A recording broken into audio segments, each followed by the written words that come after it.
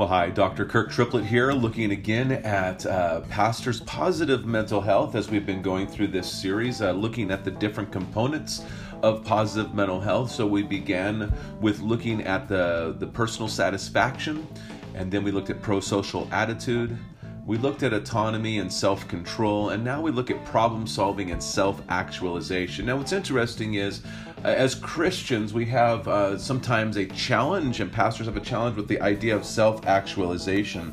And what's interesting is that was the hierarchy of needs, and self-actualization used to be the highest on the pyramid. Well, recently, within the last 10 years, psychologists have proven that actually there's one higher than self-actualization, and that's self-transcendence. And what that means is that we find greater satisfaction and greater purpose of who we are as a person, as a being, when we are part of something greater than ourselves. And as pastors, we believe that we are serving a mission and a cause greater than ourselves. This is the part of the kingdom of God. And so one of the things that help build positive mental health is the ability to know that I can solve a problem. And so one of those things that we see as the actions of church members that promote that in a pastor is that they support personal growth and development, our continuing education, our well-being.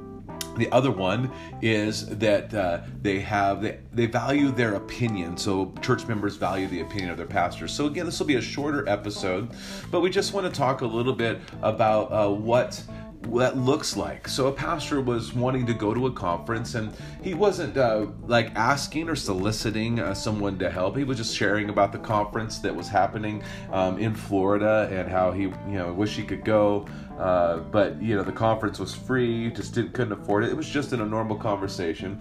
The next day, a couple called him and said, "We really want to see you go. We want to support whatever you want to do," because they said this, which is really important. What makes you a better pastor makes us a better church. And so that built up his support of personal growth, which made him realize that he can solve problems. I know that sounds like a weird connection, but what it means is that it's closely tied to autonomy, that I can actually see something, make an action, and make a plan. So let's say a pastor wants to do a new ministry, or he really wants to emphasize a ministry.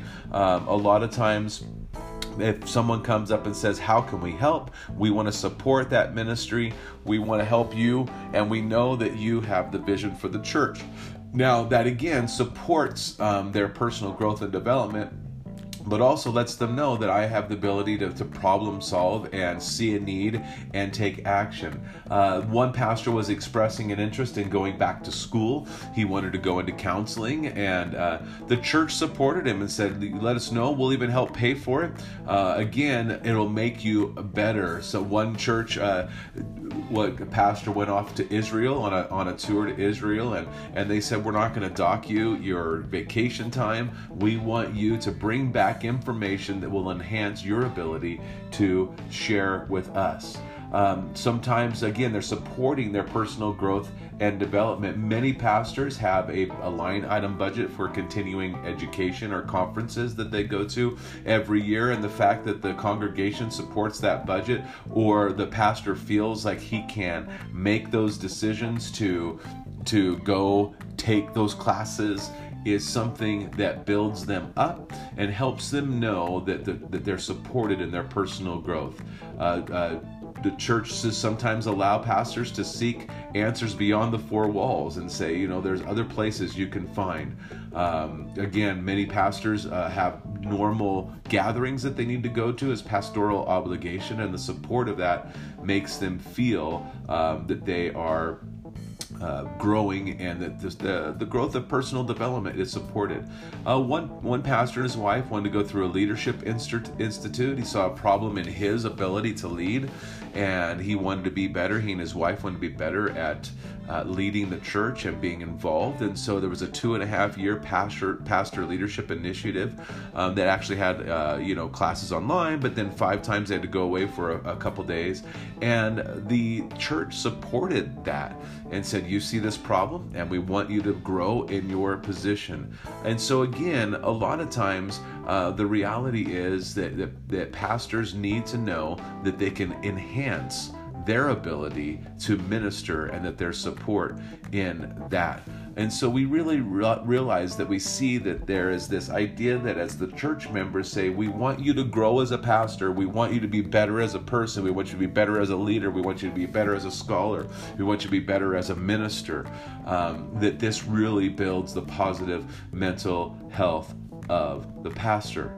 Again, another thing is that pastors have their opinions valued. And this comes often when there is a problem in the church and they need help solving it. Often pastors come from different backgrounds. They weren't always a pastor necessarily. Some of them have been in high management positions. And when church members consult them and they recognize, hey, you have value in this. There was one who was a contract manager for government contracts.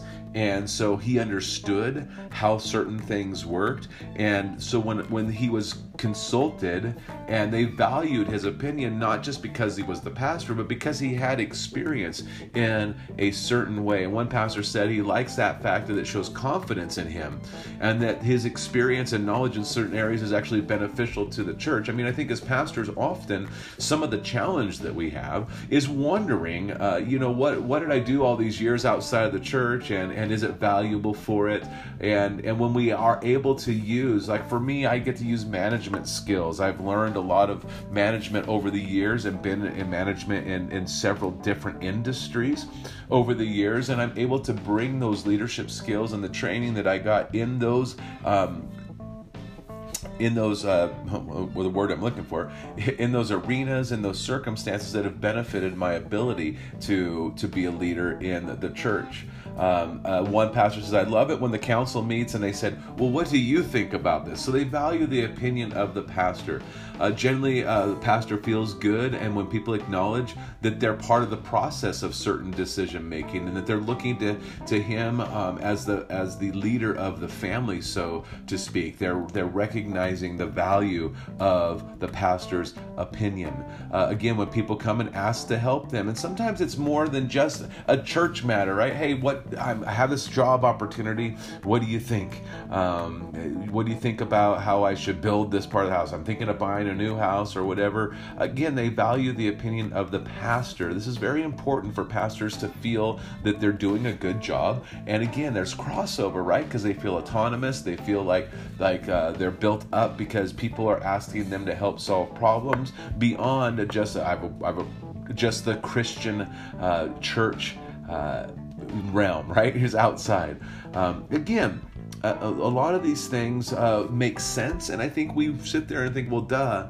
But the reality is that pastors, twofold, they don't look for these things. They don't see these things. So as pastors, we need to be better at saying, how have people invited me in to help them with their problems? How have people valued my opinion? How have people supported my personal growth and development? And then as church members, we need to sit there and discover, do we value the pastor's opinion? Do we support their personal growth and development? And how do we show that? Again, these are simple things, but if we're not taking the time to be aware of it, we really struggle with building a flourishing church, a healthy church. Again, pastors are typically in the business of solving problems, and so that's what they do. And so we want them to be good at that. And again, we need to value their opinion. Again, the ability to ask for the opinion, a humble opinion on things that aren't just, if you really think about it, everything has some spiritual implication. Like, where do I go to work next? Should I take a new job? How do I handle this building project or whatever? Those do have some spiritual overtones because we want to honor God in that. But really the practical brass tacks of it all, the nuts and bolts, is you have experience as a leader. How can I help? I've had people call me that are leaders, and they say, hey, look, I know you were in management. I'm dealing with this with an employee, or I want to do some team building. What have you found as success in the past? And they value my opinion on that. And so I just want to encourage you all to ask for your pastor's input. And if you're a pastor listening to this, look for ways that people do ask you for your input and for your insight, and realize that they are supporting your positive mental health because they value your opinion and problem solving. Additionally, how are people helping you grow in your personal growth and your spiritual growth? And I think that we need to really, as pastors, take an assessment and go, how am I learning? How am I gaining knowledge? What activities, what conferences, what books do I read? And then as church members, are we making sure that the pastor is bettering themselves? We really want to look for that. And so our whole plan is that we want to grow and build up one another in love so that we can have flourishing churches. So if you enjoy this podcast, I ask you, if you would like it, share it with others. If you know a pastor who would benefit from the work that I do, please feel free to have them contact me. There's several ways through Pastors Positive Mental Health on Facebook, Dr. Triplet PMH at gmail.com. Please feel free to reach out, and I hope this blesses you as we build flourishing churches. Thank you.